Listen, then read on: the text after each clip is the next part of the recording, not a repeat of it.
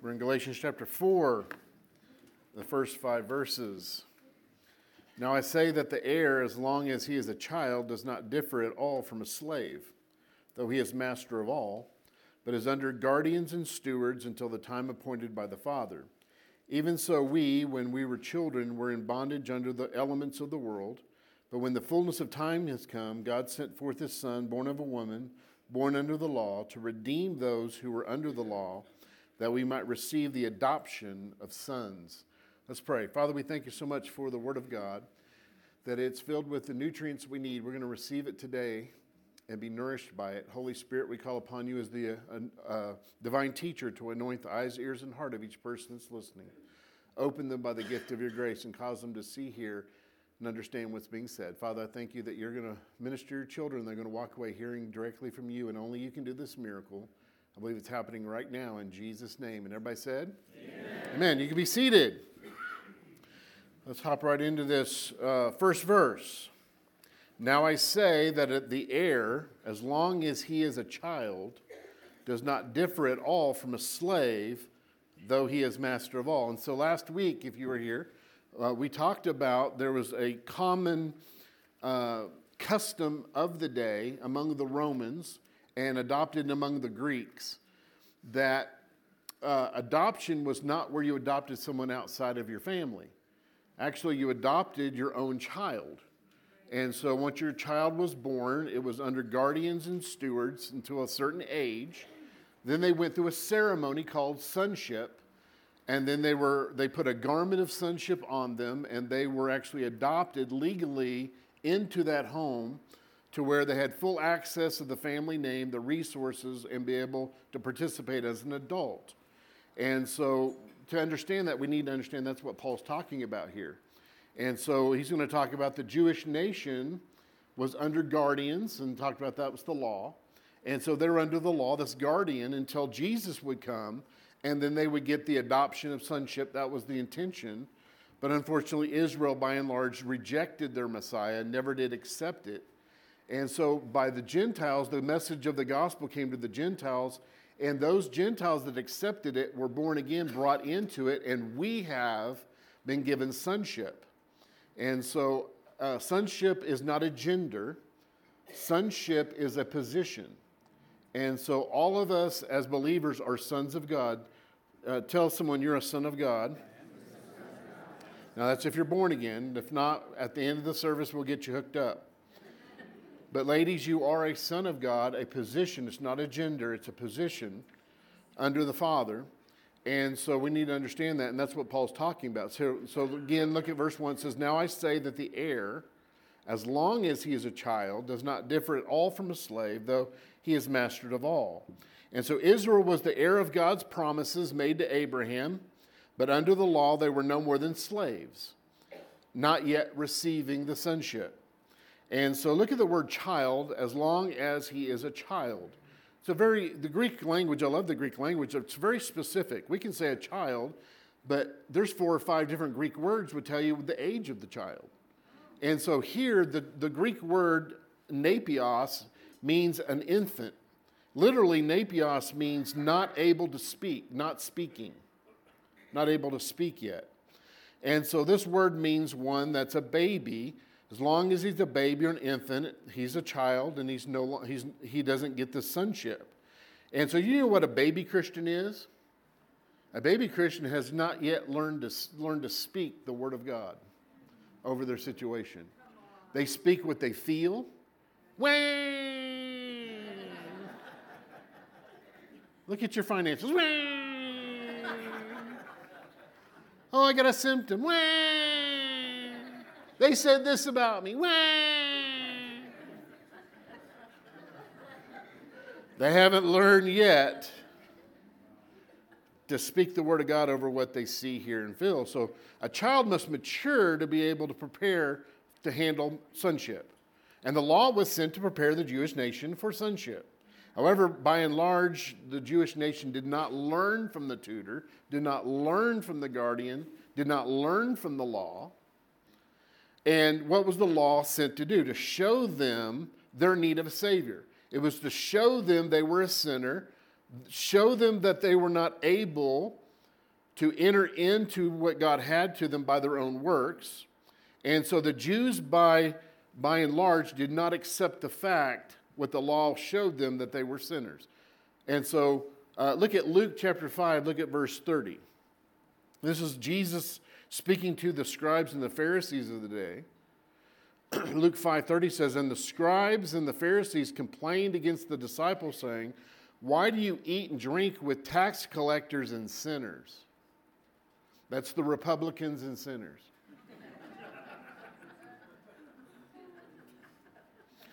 Luke 5:31, "Jesus answered and said to them, 'Those who are well have no need of a physician, but those who are sick. I have not come to call the righteous, but sinners,'" say sinners, "to repentance." They didn't realize they were sinners. And so the Gentiles, though, were looking on the outside. They knew they were sinners. They knew they were not in the covenant. They knew they were outside. They knew that they didn't have what it took. And so, matter of fact, the Jews actually always called the Gentiles sinners. They called them the sinners of the Gentiles. And so whenever a Jew saw a Gentile, he called him sinner. And so, but the Gentiles goes, "Yeah, I agree, I am." And so when the gospel came, that they could be made right with God, they said, "Yeah, sign me up. I like that. You mean I can be part of the covenant and be part of the blessings, and I don't deserve it, I haven't done anything for it? Yeah, I like that." But the Jews basically thought that they were worthy themselves. And they rejected the gospel. They rejected Christ. It says that if you're still a child, you don't differ at all from a slave. So when you were young in the Roman household, yeah, you may be the heir, a parent of all the estate, but you were no different than any of the slaves that were actually in the house. You didn't have any rights. And so living under legalism and religion will make you into a slave. And so under the law, they lived as a slave. They didn't differ as a slave. And so living under legalism, what's that? That's what you're trying to do to become worthy of the Lord, to be acceptable by Him. Now we can all say, "Yeah, isn't that horrible? That I would never do that." But you need to really do a heart check. Do I really believe that I'm just as I ought to be before the Father because of what Jesus has done for me? Or is there something I'm still trying to do to be made right before God, to be acceptable to Him, to get Him to move in my life? And to the degree that you're doing something in order to get God to respond to you or you to be accepted by God, you're in legalism. And you're a slave. A slave. And so God wants us to enter into a grace and sonship relationship with God. This involves a personal, loving relationship. Do you know there's no relationship in a master-slave situation? There's no relationship there. What's it based on? A master-slave situation is about commands, obedience, and evaluation of performance. You didn't hug your slave. "Oh, come here. Oh, good night." No. You basically, did you do what I told you to do? Did you obey? Did you follow? And you didn't obey, you got punished. And there was no relationship. You know, multitudes of Christians are in a works mentality, a religious mentality with God, but there's no heart relationship with God, or very little. It's based upon commands, obedience, and evaluation of performance. Have I done enough? And the enemy's always there to help out and point out where you haven't done enough. And so God wants us to enter into a love relationship that's built on trust and love, not just performance. The main focus of law living is what you're doing. How do I know I'm in a law relationship with the Lord? My focus is about what I'm doing. Either I need to start doing this more, or I need to stop doing this. And that's where your focus is. That's where your energy is. I need to start. I know. I need to do this. I need to start this. I need to do this, or I need to stop. Tell someone stop it. And that's what we're screaming. Just stop it. I gotta do whatever I gotta do to stop this. But what's subconsciously, why? Because we're living under this performance where God accepts you based on what you're doing or not doing. Because I got to stop doing this for God to accept me. And you know what? If you're in a law relationship, you're blind to it. Jesus called the Pharisees blind guides. You're blind. And so we need the help of the Holy Spirit to show us that we're in this mindset because we're blind to it. Do you know that you've never seen your face? Yeah, I mean, every time I saw a picture, yeah, that's me. No, that's a reflection. That's an image. You've never seen your face. You're blind to yourself. And so you need the Holy Spirit to show things to you about you, or that's why God's given you your spouse.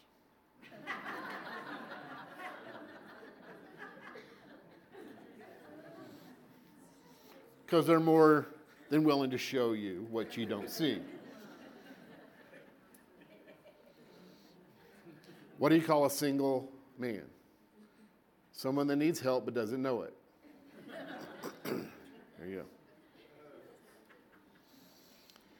So it says they don't differ at all from a slave, though he is master of all. And so a master is a possessor of something, a lord over something, that someone's been given authority over something. And so a child of God's been born of God, but when you were born of God, you were not like the Romans to where you have to wait for a long period of time to mature before you could use the family name.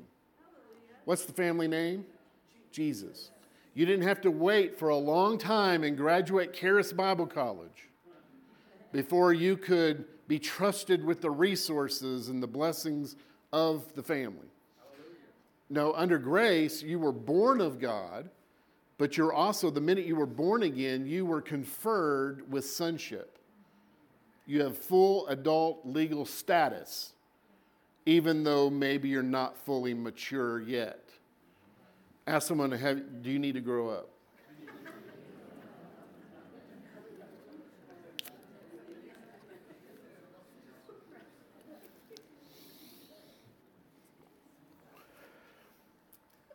Again, as children born of God, which we are, immediately we're given this sonship. We were adopted immediately when you were born again. You didn't have to wait like the Romans. However, if we're fleshly and immature, we're unable to exercise our authority as we should and we end up still living like slaves even though we're master of all. It's possible for a Christian to be enslaved. Can we, is it cold in here? Can we make it a little warmer? Someone that knows what they're doing? I don't know what I'm doing, so someone that has authority. There you go. Praise God. I'm master of all, but I'm a slave. Who knows? It's possible for a Christian to be enslaved to the flesh and sin in their experience, even though they're master in the position. And it says master of all. Say all. I did a deep word study on the word all, and it means all. That means possessor of all. As a son of God, you're the possessor of all things the Father has. Everything. Well, I don't see it. Well, see, you got your toddler pants on. So you're not ready yet to walk in your authority because you're walking by sight, not walking by faith. What's the demarcation of maturity in the Christian walk? Is you're walking by faith by what the Word says, not by your feelings, not by what you physically see or you physically hear, but you're guided by the Word of God and the revelation of it in your heart. And a large majority of Christians are immature. They're babies. But they're possessors of all things. Look at Ephesians 1:3. What's included in all things? We looked at this last week, but some are new. It says, "Blessed be the God and Father of our Lord Jesus Christ." God is blessed. Your Father's blessed, but how blessed are you? Who has blessed us with All or every spiritual blessing in heavenly places in Christ. Tell someone you're blessed. And when you put your faith in your inheritance you can't see, faith lays hold of it, you speak it and act on it, and faith brings it into substance. You don't have a money problem. You have a revelation problem. You have a faith problem. You don't have a healing problem. You have a revelation problem. Look at 2 Peter 1:3.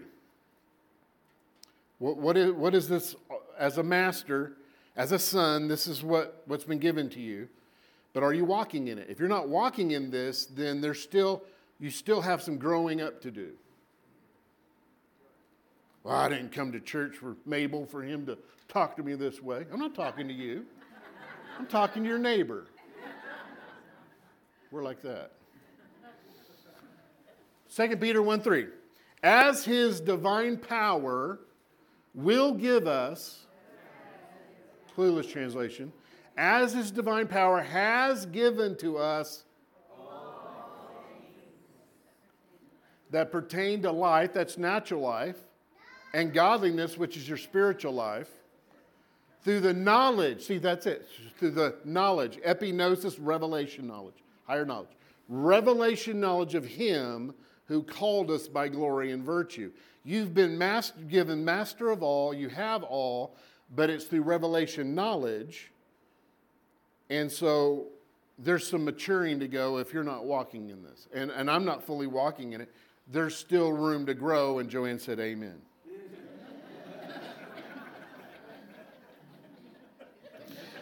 First Corinthians 3, in the mouth of 2 or 3 witnesses, let every word be established, that all things are yours.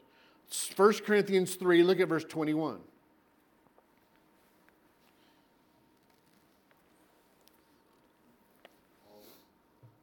Therefore, let no one boast in men, for some things, all things are yours. Well, he didn't really mean that. Does God mean what he means? Does God mean what he says? Yes. And he means what he means too. Go to verse 22.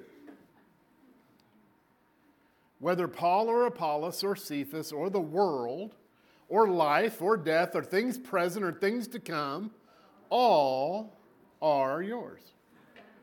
All are yours. Tell someone you're loaded. You're like a can of Prego. It's all in there. But it's in the spirit realm. Your inheritance is in the spirit realm. You have to have revelation knowledge of it by the Spirit of God. And then your faith has to lay hold of it and says, I have that. I am that. I have that. I can do that. And faith and speaking, you can't divorce it. I believed in my heart, therefore I spoke. The abundance of a man's heart, the mouth speaks. So faith and speaking are connected. You need to start speaking who you are, what you have, and what you can do because you're in Christ Jesus. And then you need to act on it. And so again, we must renew our minds to our new position in Christ in order to actually act as master of all things in Christ Jesus. And so we cannot wear our toddler pants, spiritually speaking, and be master of all things. Tell someone, get out of your toddler pants.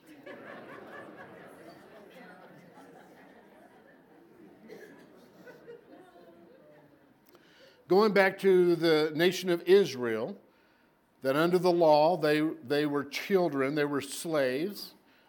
The law was there for the purpose of bringing them to Christ to receive sonship. Verse 2.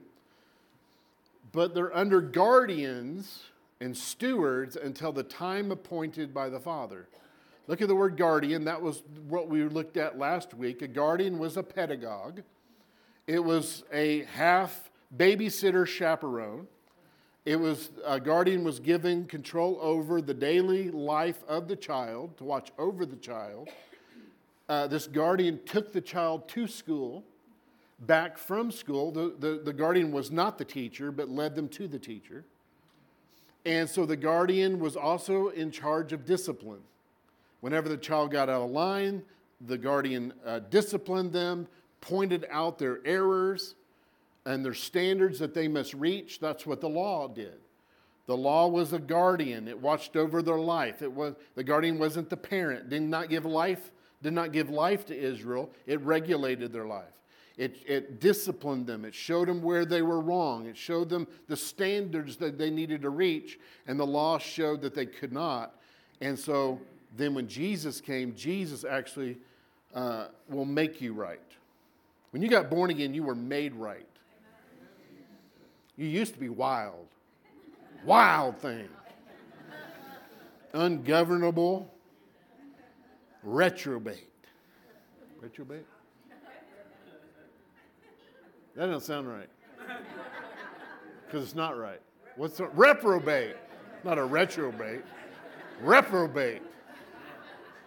But praise God, when you got born again, baby got new genes.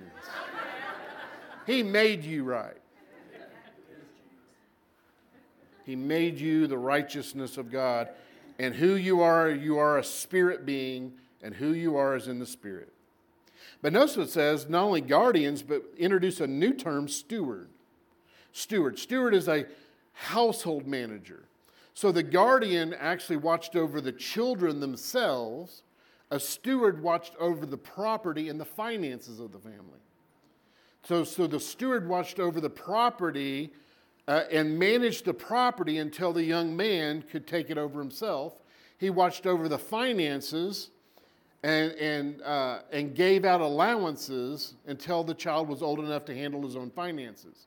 Because if you give the full pocketbook to a young child, they're going to have a lot of gummy bears and toys and all kinds of stuff, and waste it all on that. One time my nephew, I handed them my phone or my tablet or whatever, and they wanted to purchase a little game for the tablet, and so I went ahead and did that, put the information, got them a little game. Well, they got hold of my information, and all of a sudden I had hundreds of dollars of all these wonderful games that I bought. See, when you're immature, you're not ready to handle the resources properly, and it'll end up being spent upon yourself. So stewards. So you're under guardians and stewards to the time appointed by the Father. The time of sonship was determined by the Father. And so Jesus said that it's not up to us to know the times and the seasons that God has put in his authority and power. God doesn't act willy-nilly. He has a timetable set for all things. Even in your life, there's certain things that God has a timetable for, and the problem is we don't like that timetable. We want our timetable. And our timetable is always faster and quicker than his timetable. We like microwave meals. And God's into slow home cooking. And we're into TV dinners. No, you need to let God's timetable, because tell someone God's cooking something up in your life. Don't throw it in the microwave.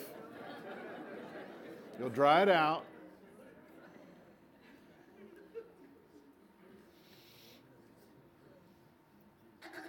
I'm speaking to someone in here, you're pushing. You're pushing stuff. And it's not fitting.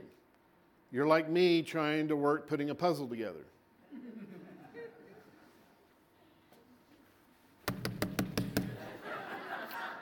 There you go, that fits. It don't fit. It don't go there. That comes later. Someone in this room, you're pushing. And you're forcing. And there's no grace to it, and you're trying to make it happen. Tell someone to stop it.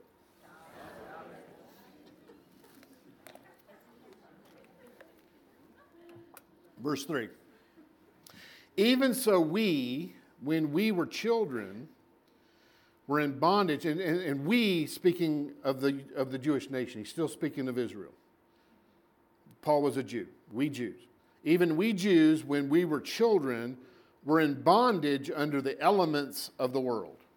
In this argument, Paul is using analogies that apply to the history and situation of the Jewish nation. The Galatians were considering coming under the law. It seemed appealing by the false teachers that they adopt the law. Paul's saying, okay, I just want you to understand what this is all about if you become under the law. I'm going to show you a history of the Jewish nation because we were under the law. Paul's trying to explain what the law was all about to the Galatians to show them they really didn't want to come under it. It would be a huge step backwards from where they were. It would be from going from sonship to slavery. Be going from adulthood to being a baby. And so it says, when we were children, we were in bondage, say bondage, under the elements of the world. Look at the word elements. Elements means any first thing. It was used for the fundamental principles. It was used for the ABCs. So Paul brought out a child. He brought out a child several times. He's talking about a child, a young child. And the first thing you taught a child was their ABCs. And so he's bringing out that we were under the bondage, under the ABCs of the world.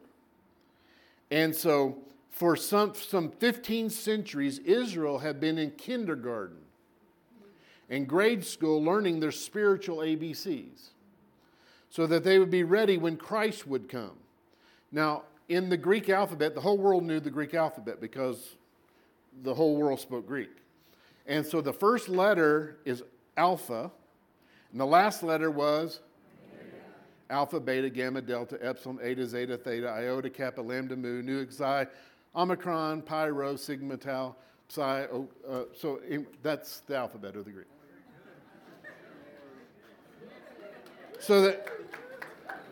So they were learning their spiritual alphabet until Jesus came with the full revelation as he was the Alpha and the Omega and everything in between it. A child learns spelling by using lettered blocks or learning to identify objects by pictures. Remember, sometimes we learn that way, right?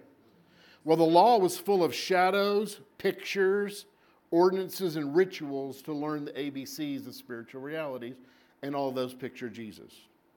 The law taught about God and his standards. The law revealed the fundamental lessons that God is a holy God and he must punish sin. That man is not holy. He's a sinner that needs salvation.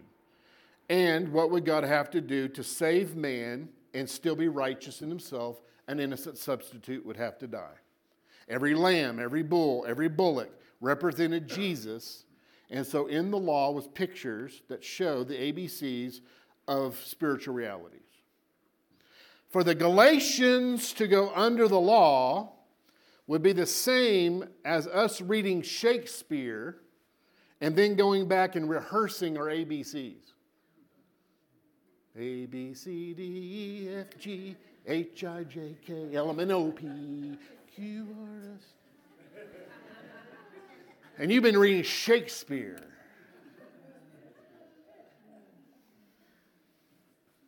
Tell someone you don't want to go back under the law. Elements of this world, this natural world.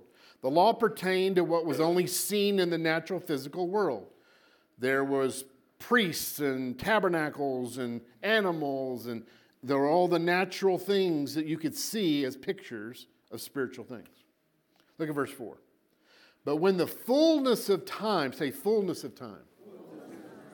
See, God has a fullness of time in your life.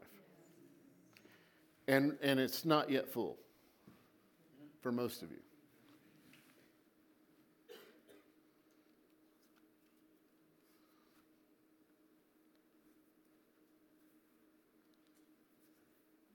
I got your attention? God has a perfect timing. I'm talking to singles. God has a perfect timing. Doesn't have a perfect person, but he has a perfect timing for you. And so he has a fullness of time. Fullness of time. Do you know it took Jesus it took him 4,000 years to come on the scene? 4,000 years. After the fall out of Adam and Eve. 4,000 years. Which was the right time.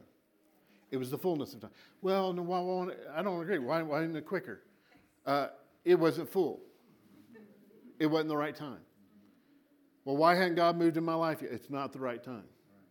Now, I'm not talking about, well, I guess I'm not healed. It's not the right time. No, faith says I have it now, but I'm talking about the manifestation of it. You have nothing to do with manifestation. Your part is to believe you receive. You have it. Let God take care of manifestation. Some manifestations take longer than others. Some seeds of plants take longer to come up than others. You know there's a form of bamboo. You plant that and water it for 7 years and see nothing. And overnight. Tell someone it's about to come up, bamboo.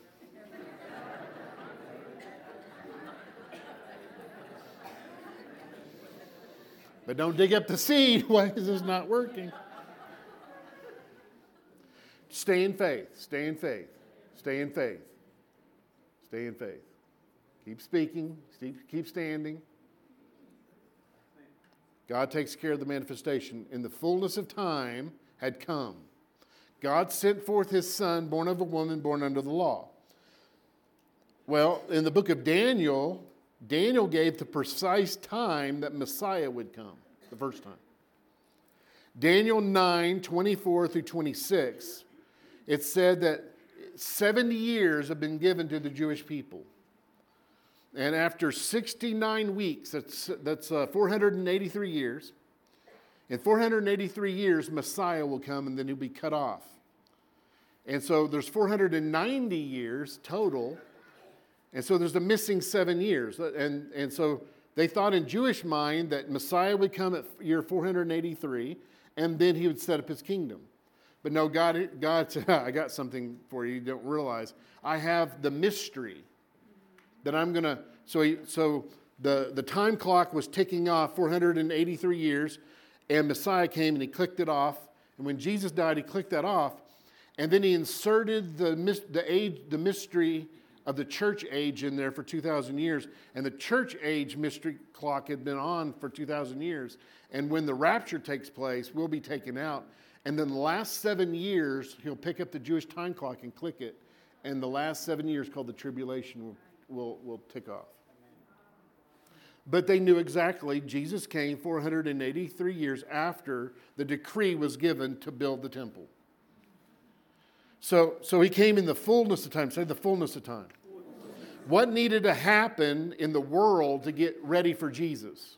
Well, first of all, prophet after prophet needed to prophesy all the different aspects about Jesus. So God prophesies things in the earth before they manifested. That's why he's been sending you prophetic words. That's why he's been speaking things so you can start speaking them. See, the prophetic words to you are given to be prophetic words from you. But all of you have been receiving words from God saying, well, whatever, if that happens, I'll just sit back and watch it. No. Why didn't God speak directly to the earth? Because he doesn't have the authority over the earth. You do. So he has to prophesy to you what he wants to see happen in the earth, and then you prophesy what's been prophesied to you. He told Ezekiel, prophesy to the bones. God didn't prophesy to the bones. And he says, and Ezekiel prophesied as he was commanded, and suddenly there was a rattling. And so you guys, not everybody's supposed to be in the office of a prophet. There's a lot of non-prophet prophets. few of us are in the office of a prophet, but every single person listening to my voice is called to be the prophet over your life. To speak the word of God over your situation of what will happen. So not only did he need to be prophesied in all the different aspects that he would fulfill, but the Greek civilization, through Alexander the Great, provided a language that spread across the known world, and all of the world spoke it. Alexander the Great was a tremendous general, and he conquered the known world. And every time he conquered a people, he forced them to learn Greek.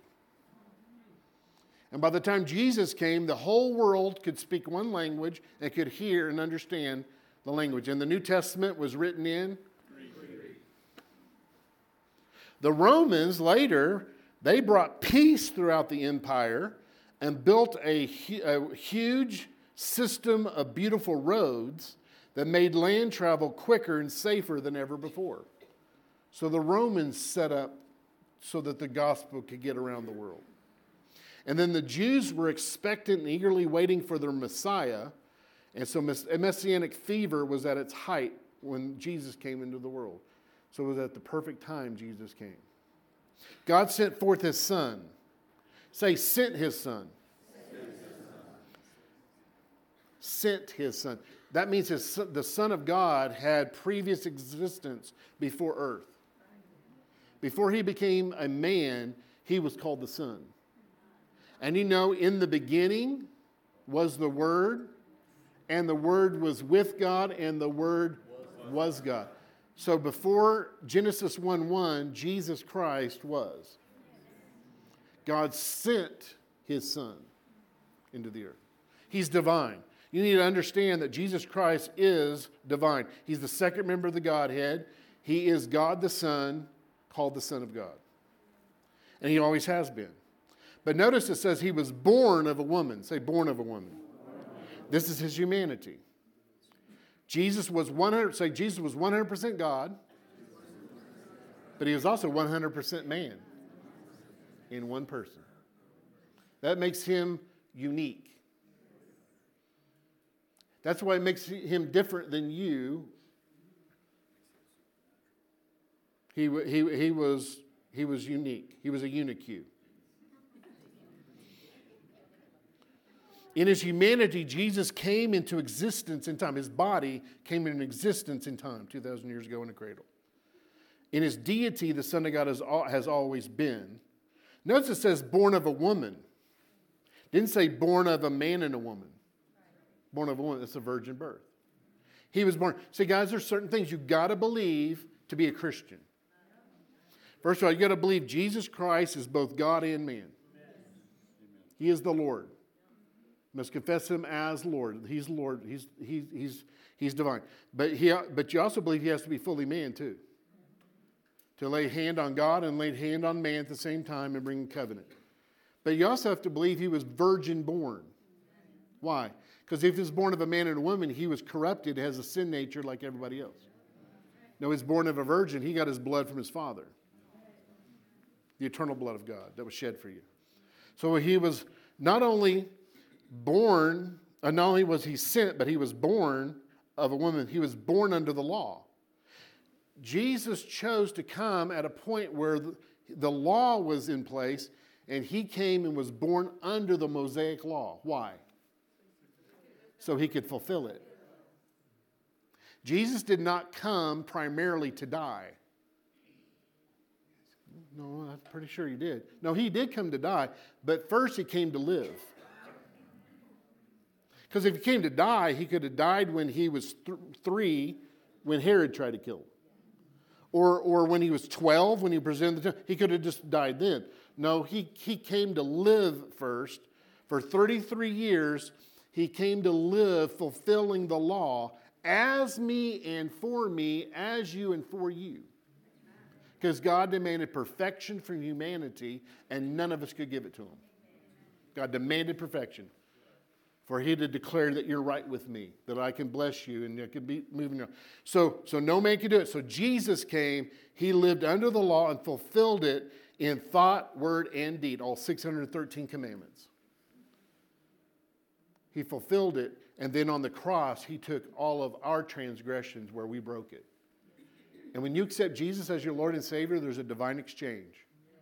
He's taken away all your guilt, all of your transgressions, and you get his perfect righteousness as a man under the law.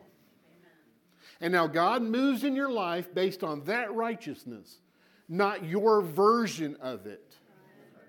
See, the problem is we want to insert our version and what we deserve and what we've done and are doing and what we promise to stop doing for God to move in our life. And no, it has to be fully based on Jesus' perfect performance.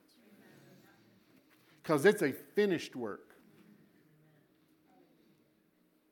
Tell someone your work's not finished. You might as well just stop working on it because it's not good enough. I mean, I've done crafts before. Matter of fact, I made a shirt in home ec. I should have stopped. When I realized that it wasn't right, but I kept on. And then they made us wear it. Our project, had to wear it, and I was like, well, the rest of the day I was like, yeah, it wasn't. I looked like some kind of weird animal. So. Verse 5.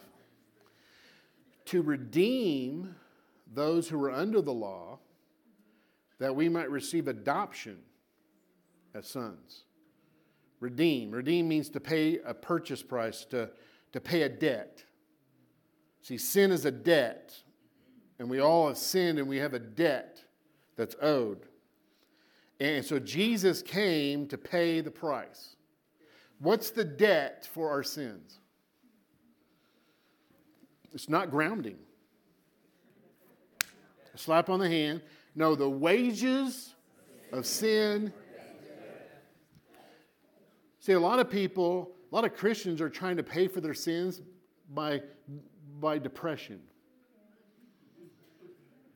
Well, I'm just going to be depressed and beat myself. Because depression is just beating yourself up. It's internal anger. Depression is inward anger. And so, but sweetheart, that you're not going far enough. If you're going to pay, then there's death. Now, don't kill yourself. I'm not saying. No, I'm not saying that. You don't have to die because someone else did it for you. Jesus Christ died and paid your debt. And by faith, you can accept his perfect righteousness as your own. It's like making a 50 on your grade and you're like, well, you can trade it for 100. Well, I'm too proud. I'm going to keep my 50. Well, suffer. I'm not. I'm going to take the 100. Jesus performed 100. That's God's grade, 100. Redeem those who are under the law that we might receive. Say receive. Say might receive. Oh, where's might? Might means that it is not a foregone conclusion where he makes everybody receive it. Universalism teaches Jesus died for everybody, and then Jesus makes everybody right with him. He'll make everybody reconciled and make everybody go to heaven, make everybody born again, and that's a lie. The foundation of love is choice. God gives you a choice. Raise your hand if you've chosen. Amen. Then guess what? You received the adoption as a son. You're no longer in a slave relationship with God. But are you living like it? Well, Pastor, I have a lot of things in my life I don't have right now. Well, how are you going to receive them? Are you going to work for them? Try to deserve them? Try to stop doing the bad stuff? That'll impress them.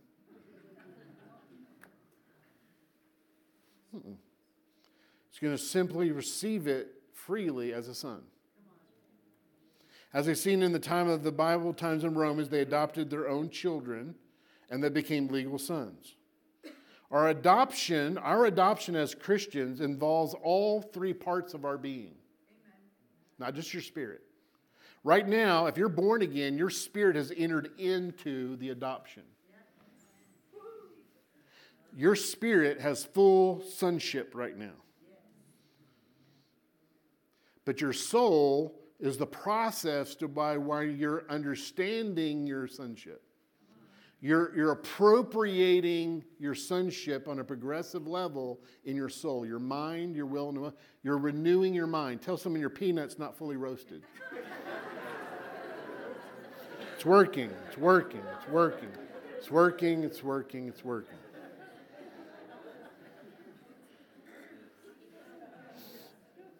Because we still have part of us that still feels like I got to earn this thing. But guess what? It's even include your body. Your body's going to enter into full adoption. Look in Romans 8:23. I'll show you. Romans 8:23. We're spirit, soul, and body. Your body is going to end up entering into the sonship, and you'll look just like the Son. Not only that, but we also, who have the first fruits of the Spirit, even we ourselves groan within ourselves. You know what I'm talking about when you get up out of off the couch. You're,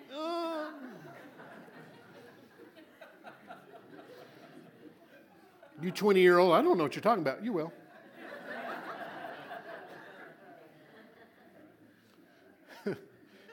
Even we ourselves groan within ourselves, eagerly awaiting for the adoption. Well, I thought I was adopted. Well, hold on. Waiting for the adoption, which is the redemption of our body. Tell someone this is not as good as it gets.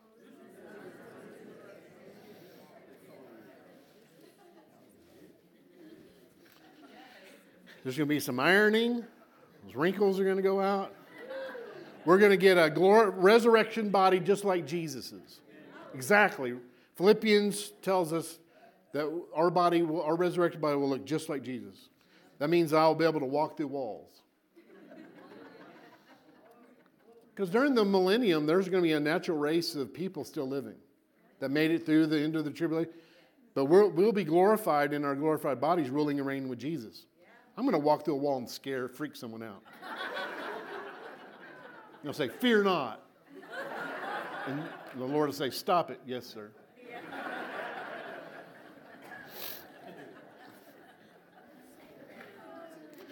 This promise of adoption was actually given to Israel.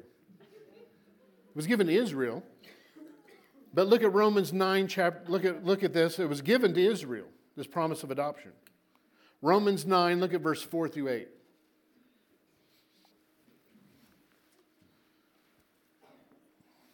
Who are Israelites? Who? Israelites. To whom pertain the adoption? The glory, the covenants, the giving of the law, the service of God, and the promises. Well, I'm not a Jew. I'm not an Israelite, so how can I get the adoption? Well, hold on. Not all Israel's Israel. Who's Israel in the eyes of God? Keep reading. Of whom are the fathers, from whom, according to the flesh, Christ came, who is over all, the eternally blessed God. He is divine. He's 100% God. Keep reading. But it is not that the word of God has taken none effect, for they are not all Israel who are of Israel. Well, who's of Israel? Keep reading. Nor are they all children because they're the seed of Abraham, but in Isaac your seed shall be called. Keep reading. That is, those who are the children of the flesh, these are not the children of God, but the children of the promise are counted as the seed. It's those that believe upon the Messiah. When you believe upon the Messiah, you become Israel. You're spiritual Israel. You've been grafted into Israel. And so there are some Jews today in the natural, they have a natural covenant with God, but it doesn't make them born again. Just because they're a Jew doesn't make them born again.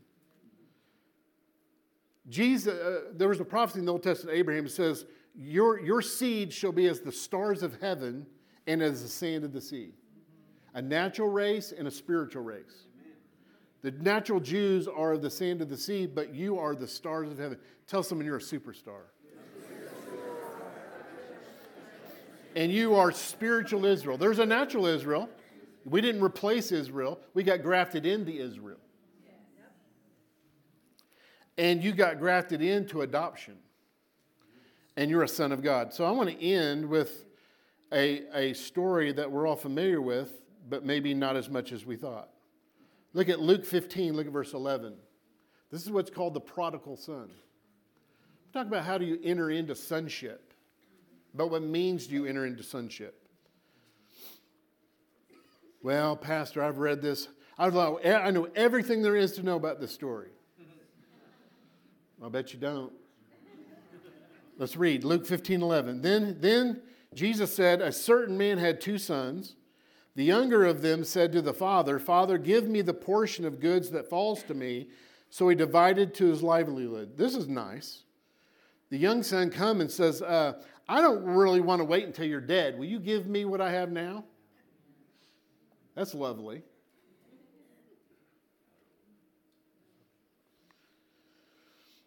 So the father did it. He divided to them, both of them, their livelihood, his livelihood. He gave them all that he had. Look at verse 13.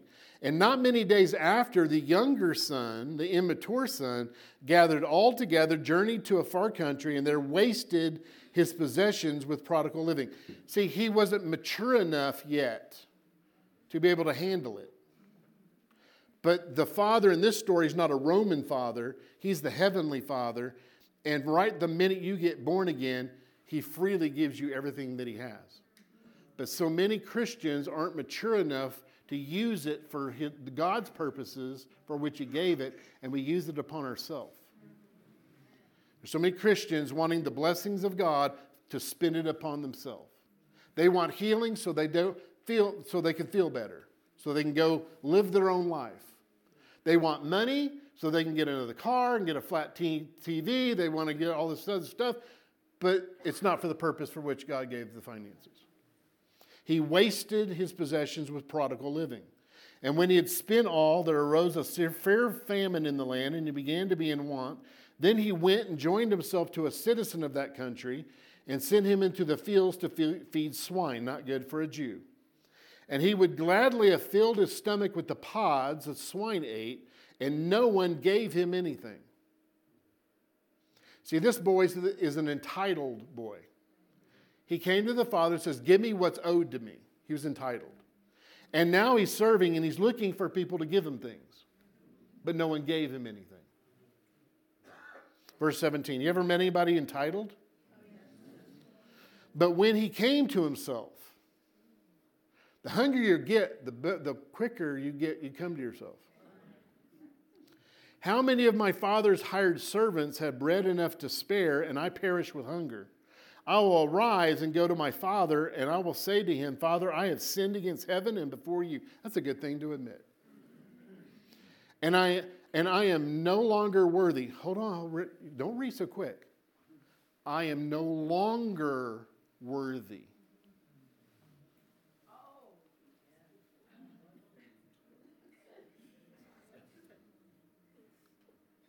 I am no longer worthy. His thought was, I'm worthy. You owe this to me. This is owed to me. So now he has a slave mentality. I'm not worthy, and now I'm begging you. Make me like one of your hired servants. And he arose and came to his father, but when he was still a great way off, his father saw him, had compassion, and ran and fell on his neck and kissed him. The son did not know the heart of the father, but he's getting it revealed to him right here. Verse 21. And the son said to him, Father, I have sinned against heaven and in your sight, and I am no longer worthy to be called your son. And he was about to say, make me your hired servant, but the father went, shut up, all this hired servant stuff. We talk that. But the father said to his servants, bring out the best robe put it on him, put a ring on his hand and sandals on his feet. So the robe was the robe of sonship. The ring was authority. And his sandals was his standing as a son. Slaves didn't wear sandals. They were barefoot. And bring the fatted calf here and kill it, and let us eat and be merry. For this my son was dead and alive again. He was lost and is found, and they began to be merry. Now the older son, where was he? Working in the field. And as he came, he drew near to the house and heard music and dancing. And so he called one of his servants and asked, what do these things mean? Usually people understand music and dancing. But religious, crusty people don't understand joy. What does this mean? And he said to him, your brother has come. Woohoo! And because he's received him safe and sound, your father has killed the fatted calf. But he was angry and would not go in. Therefore his father came out. The younger son's closer to the father than the other one is, although he was working and stayed home. And so he answered and said to the father, lo, these many years I've been serving you. You gotta, no, that's not how he said it. He says, look, I've been slaving for you. Slaving for years. That's how he said it. And you haven't even given me a little goat.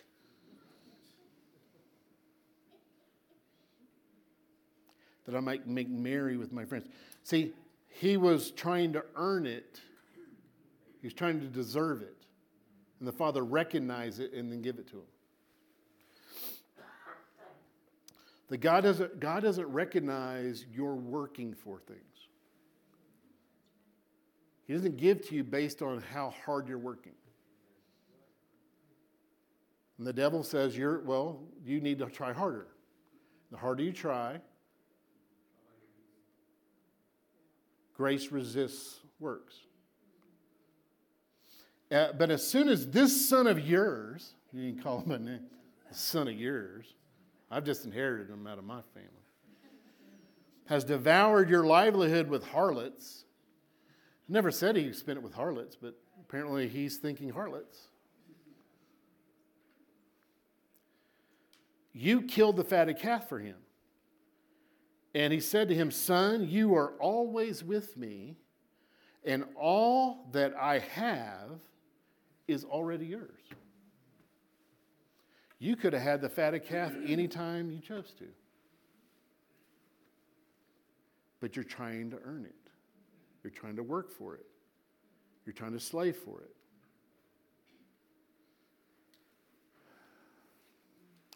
Okay, so out of the three, some people say, well, God the Father is the main character in this story.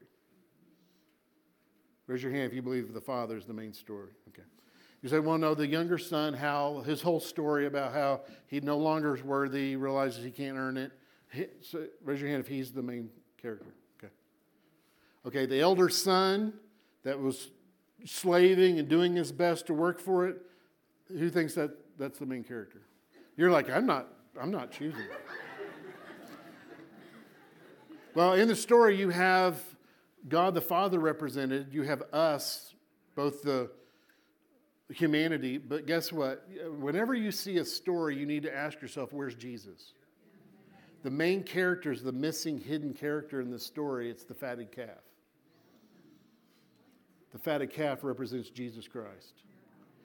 The fatted calf is mentioned 3 times in the story. 3 is the number of redemption. And it says, kill the fatted calf. The word kill is the Greek word sacrifice. Sacrifice. Fatted. Speaks of the excellencies of. He says, come, put the robe on, put the ring on, put the sandals on, sacrifice the fatted calf. See, the older wanted the blessings without the fatted calf. He was looking for a goat.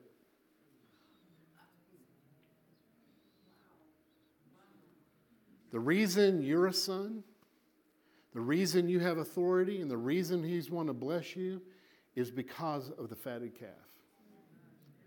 It's been sacrificed for you. And when you put your faith in Christ Jesus' sacrifice for you, simply receive. Simply receive. And when you do it that way, you'll use it for his purposes and not for yourself. Because the blessings of God is not owed to you and can't be earned. But there's one that was sacrificed to make you worthy to be a son.